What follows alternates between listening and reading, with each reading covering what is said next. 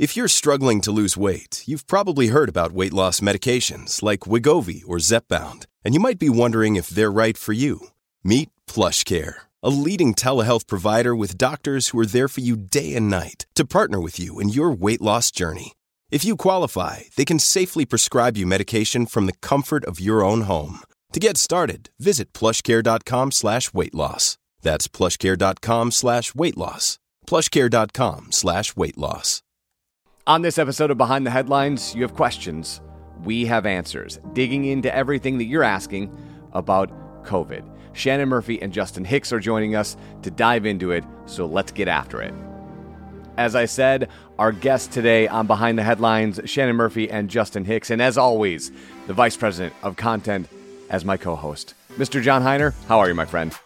Eric Hulkran, I am doing great, thank you. And you know we've been having so much fun on recent episodes that almost forgot a pandemic was going on.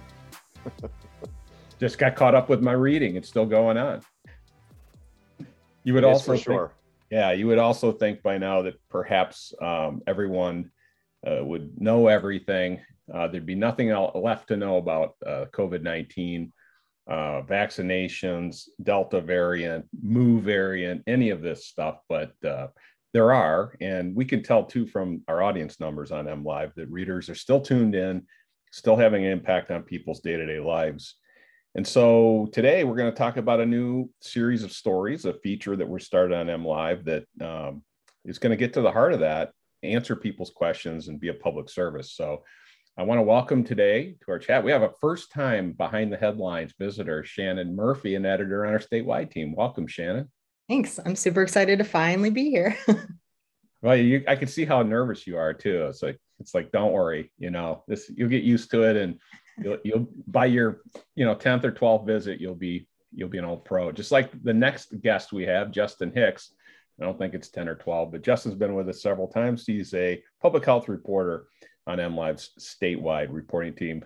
Good morning, Justin. Yeah, morning, John. Thanks for having me on here. And Justin's the guy who's the author. He's the guy who's tracking down answers to readers' questions. But before we get into that, Shannon, why don't you tell us the genesis of this, how we came up with the idea to do this on MLive and how it's going so far? Sure.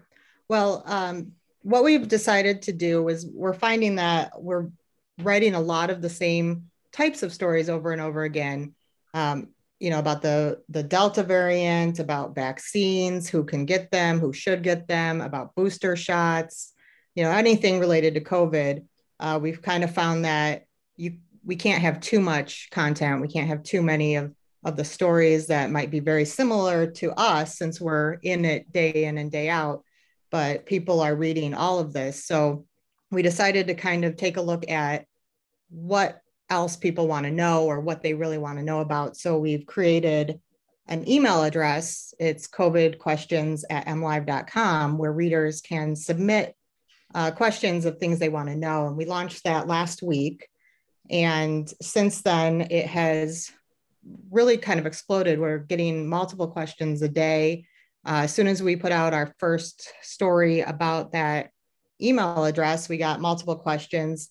This week, we ran our first in that series where we answer those questions. And since then, we've gotten at least a dozen more questions. And, they run the gamut from, how long am I contagious for if I have COVID to, if I've already had COVID, do I need to get the vaccine? And these are questions that in our minds, we've answered multiple times in dozens and dozens of stories over the past year and a half. But people still want to know, and they have a lot of questions about them. So we're looking at weekly answering those questions online, and Justin will be also answering them directly to the readers that email in. Well, that's cool. So you get concierge service from Justin. We'll give you direct answers to your questions. And also, I guess as we do this, and since we're actually putting it in the form of a question and answer, when people Google for answers, probably a pretty good chance that our posts will have a long shelf life. And obviously, as conditions change and circumstances change, so will the answers to some of these questions. Justin, what were your initial reactions to the emails you saw? Does anything that surprises you about public knowledge right now about COVID and COVID variants and the boosters? I don't think anything surprises me this long into this endeavor. But there were different levels of questions, from as simple as, I've been in quarantine or in isolation for 10 days. I still have some symptoms. Am I contagious? Where I know an answer to that right off the bat. I don't need to go reach out to doctors because I've spoken with them in the past about it, to questions that, I maybe hadn't thought of, or I needed to follow up myself with one of my health sources to say, hey, I've got a question that I don't really know the answer to. Can you help me out here? And then I can respond back that way.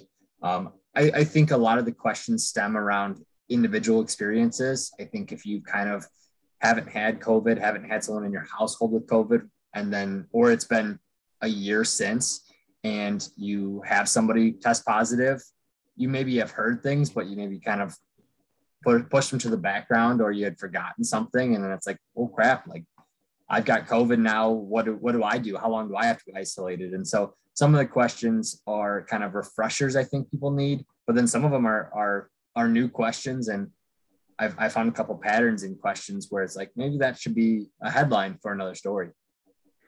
Hey, Shannon, you've been leading COVID coverage, since it started. One of the things that I notice from the emails I get from readers is disputing information. I mean, there's always answers, but disputing the answers. And I think in the first Q&A that you did, someone quoted a U.S. senator who, hey, he said this. How come you're not reporting that? So just in a big sense, Shannon, how do we combat that? How do we become authoritative on when people dispute the very origin of information? I think a lot of it is that we continue to tell people the facts. We rely on experts who know this stuff more than we ever could, right? Epidemiologists, infectious disease doctors, health officials throughout the state and country. I think part of what we need to do is to continue to combat that, is to continue to tell the science and the facts behind that information. So when Justin was answering that question about why we haven't reported, and I can't remember now exactly what the misinformation was, but that's what it was. It was someone who was using part of facts and then expanding on it with their own opinion. And so, we try as a news organization not to repeat misinformation, but when there's so much out there, I think it's on us to combat it by dispelling it, by using facts, science, and experts to tell what is actually happening and what the truth is. Justin, the thing I see in my emails is they don't actually address what I wrote about or the sources I use. They come back with, but you're not reporting this sort of thing. How do you develop your source list, credible source list, and then how do you combat that you're not telling the whole story? Well, since last spring, I've been reaching out and talking to folks at different hospitals around the state, different health departments. And as I've gone, I've continued to build my list of folks who I can reach back out to, who are experts in infectious disease, in different medical aspects. Some of the folks who are handling the vaccinations themselves, some are handling the trials for the vaccines.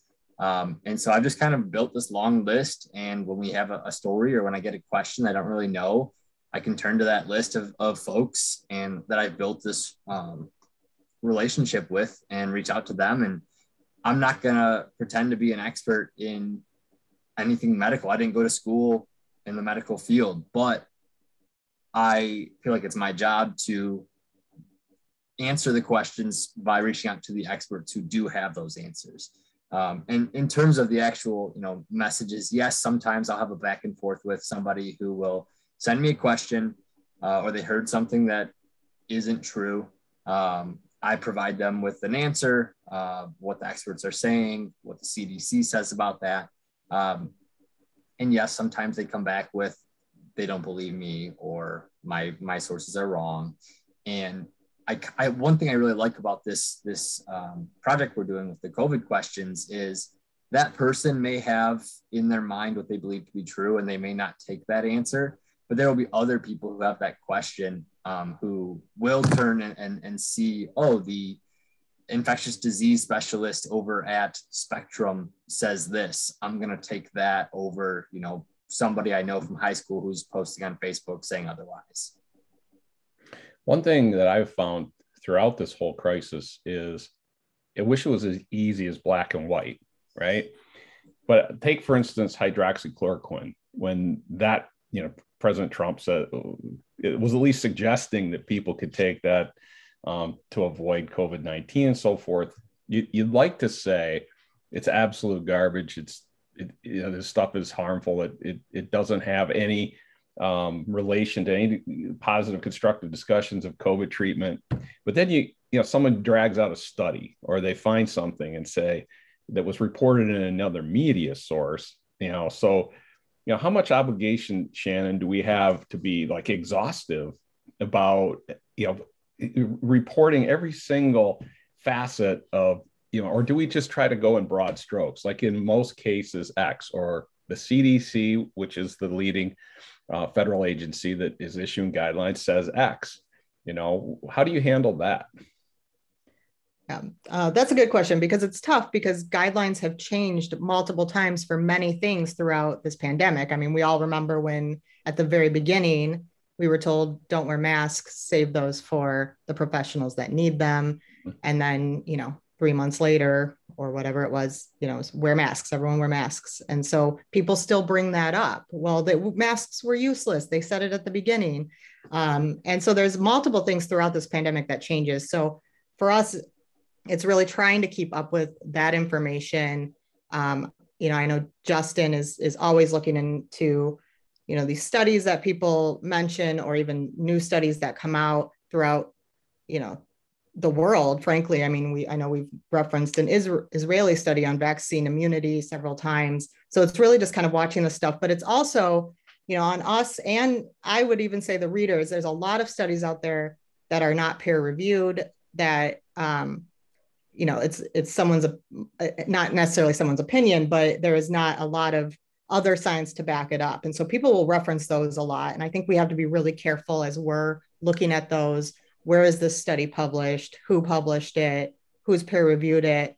And so we have to really look into that and determine what is most useful for our readers, and what is actually helpful, and what is fact-based to really put out there. So we don't necessarily do everything in broad strokes. There's a lot that we do, but we try to get a little more into things, particularly if it's an issue someone is really, readers are really passionate about or really believe. The latest one was, I'm going to mispronounce it, so Justin might want to help me out here, but ivermectin. I think you nailed it. I guess. The horse dewormer, there is actual uses for that medicine for people. It's not COVID, and there isn't any concrete factual studies yet. They're studying it to see how it works, but its use for COVID is not something that's been approved or really scientifically studied enough to know, but it is a medicine for people. But people were using, the horse dewormer that you could buy at a livestock store that was it's a lot different. It's a lot stronger. It's for a giant horse, and that can be really harmful for people. So it's those types of things we really want to dive into a little bit more, talk to experts, read about it, and study it more. Yeah, I think. Yeah, go ahead, Jeff.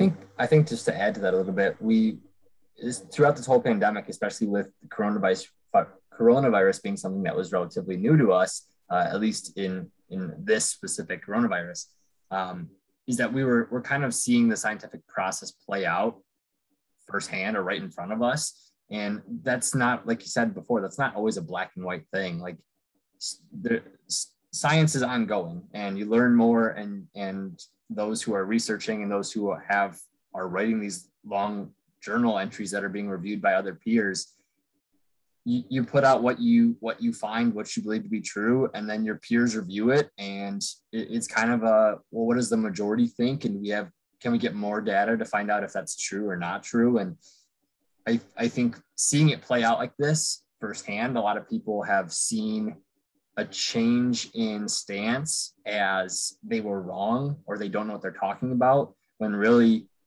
part of the scientific process is going to be you shift your stance with what the data says and what the majority says. And you will have minority opinions show up, and that's okay. You should challenge things in the scientific process. But at the end of the day, you're going to have a majority, or you're going to have, the top people like the CDC in this case, that have more expertise and can give a majority opinion versus just, I saw one doctor said this, so even if 99 say that's wrong, I'm going to take that opinion. Well, you just described America in a nutshell. You're listening to Behind the Headlines, an MLive podcast. I'm John Heiner, co-host with Eric Hultgren.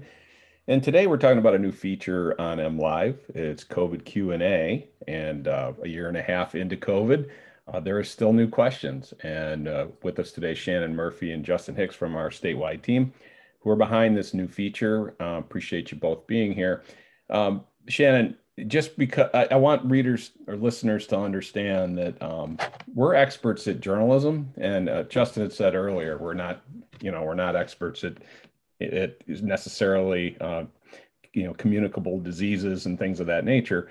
But just an example, can you explain? Remember our internal discussion among editors and all the top editors about statistics of hospital rates of breakthrough cases in ICUs or something? Just explain how some of this inside the kitchen, how we make some of this sausage. Yeah, thanks for that memory.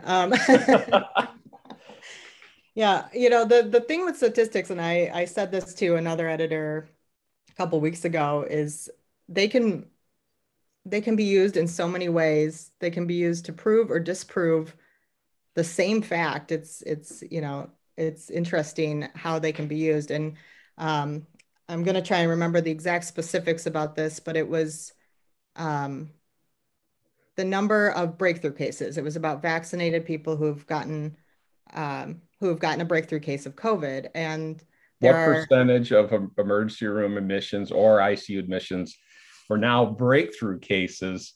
Right. But it's not as simple as a counting exercise. It's not simple. And there's several different ways to look at those numbers, and everyone looks at them differently, which can make our reporting difficult. It can make, getting the information out difficult. And it's really on us. And Justin does a really good job of trying to explain how this works. But there was, I remember we had this whole conversation about it because there was a statistics where it compared vaccinated people against vaccinated people who'd gotten COVID. And that was one number. And then a different number was vaccinated people who'd gotten COVID compared to the full population of people who've gotten COVID. And they're two different numbers, they're two different rates, but you can look at them and say, if you're looking at vaccinated people who've gotten COVID against everyone, it's a very, very small number. If you're looking at vaccinated people who've gotten COVID against just other vaccinated people, it's a much larger number. And, some professionals were using that number. So it looked like the breakthrough cases were extremely high. And that's what some people were using to say vaccinations don't work. Look how many people have gotten vaccinated. And then there's a completely different statistic. So we talk about this all the time. I mean, I feel like I'm constantly having conversations of what does this number mean? We need to explain this better. What does this show the people? And is this the best statistic to really show what's happening right now? And it changes so quickly that it's, we have conversations all the time about let's be consistent. We don't want to throw a different statistic at people that we don't explain when we've been using, one along the. Yeah, we've been using that context over and over again, but then conditions changed. Like it changed from early in the pandemic to transmission rates were the thing, and we were showing it spread across Michigan. But then it became hospitalizations, and then it became, the ICUs and ventilators, and then it does evolve. And what I find is from the readers who write and go, aha, like they got you. the hole in the dam is always a stat. It's always a stat that they found another stat or took issue with how the statistics are presented. It's been a real thorny thing.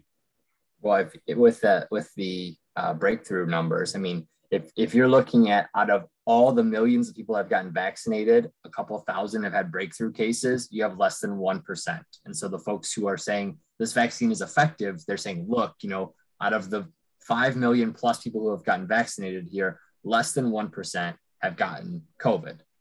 But then you have folks who are trying to poke holes in the idea of the vaccine being effective. And they'll look at and say, okay, out of everybody in the hospital right now, 18%, 20% were vaccinated. So the breakthrough rate in their mind is that 20% number, when realistically, the more people in the population that are vaccinated, of course, the more people who are in the hospital would have gotten a vaccine because that denominator is just getting higher. Right. And so they're definitely, if you're calling a number something, but you're not providing the full context for it, then you're not really going to get to the bottom of what you're trying to there. And even when you mentioned hospitalizations, that became something that was a really big focus for us. Well, then we learned over time, I might go in for a procedure to get my tonsils out or whatever the case may be. And before they bring me into surgery, they're going to give me a COVID test. If I test positive, I'll be a hospitalization. And so realistically, whether I'm asymptomatic or not, that's another statistic there. So therefore, the hospitalizations went from being very important to it's still important. And, our hospitals are still really busy right now and short-staffed. But that number does kind of take on a different meaning as we go farther and learn more about this. Yeah. And every time there's a story, an anecdotal story, everything inflames again. A woman in Oregon died from a vaccine reaction, a young woman. I she was like 38 or something. And you could just see the upwelling of, and that's the 1 out of a million. And they said going into it, 1 out of a million or 6 out of a million or whatever are going to have severe reactions, and that sort of thing happens. So I want to note this morning, I was reading the New York Times morning newsletter, and they had a piece, I don't know if you saw it, but it was kind of a long piece about discussing what we know and will never know about COVID. And the writer kind of threw their hands up and said, we're never going to really know hard answers to these things. And that may or may not be true. We'll never know everything. But I want to give you both credit for endeavoring to find out what the best knowledge we have at the time, in this ever evolving story. I threw my hands up a long time ago because it doesn't seem like it's going to end. But, it's our job. It's our job to explain and to report. So, going forward, how long do you intend to stay with this, Shannon and Justin?